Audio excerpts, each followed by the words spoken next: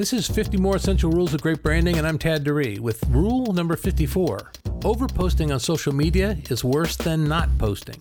Somehow, back at the birth of the internet, some genius in Silicon Valley proposed that the cost of communication would virtually be eliminated with the adoption of web-based branding and marketing. Not much later, that famous Harvard dropout Mark Zuckerberg started convincing us to put our entire life details on his Facebook platform. You know what happened next. Practically any digital venture that could buy a domain name and a SQL server began gambling on becoming the next big social media platform. Enough history. Let's talk about practical thinking. Each of us has a personal portfolio of social media sites. Within each are our daily threads of messages, promotions, and perspectives. As a brander, your job, of course, is to deftly interrupt those threads with clickable propositions. Pretty efficient tool, actually. Direct messaging and a direct conduit to your transaction mechanism. So efficient, it is easy to disrupt the eyeballs you've captured. Viewers are smart, savvy.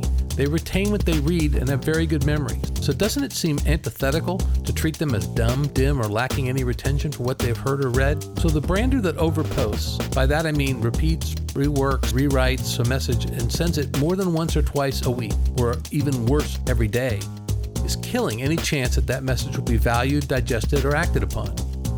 As a poster, you're inviting yourself into the ongoing conversation of contacts and followers. They need updates. They value honesty. They want news. They don't want to hear your same tired pitch over and over again. If that's interruption, then what you want to achieve is the very opposite, innovative interruption. Overposting either demonstrates that A, you have so little business you have nothing better to do, B, people don't believe what you're saying, C, you hold your viewer in very low regard. Think of overposting as the marketing equivalent of begging. It looks bad and it doesn't work. Overposting versus no posting? Wouldn't it be better to stay out of the fray and have your audience have no opinion than to have a negative one reinforced? It's amazing how much damage to a brand can be done just because it's free to click and post.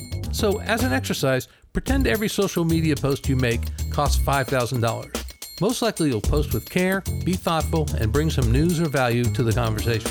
Follow Rule 54. Overposting on social media is worse than not posting at all. This is Tad Duree.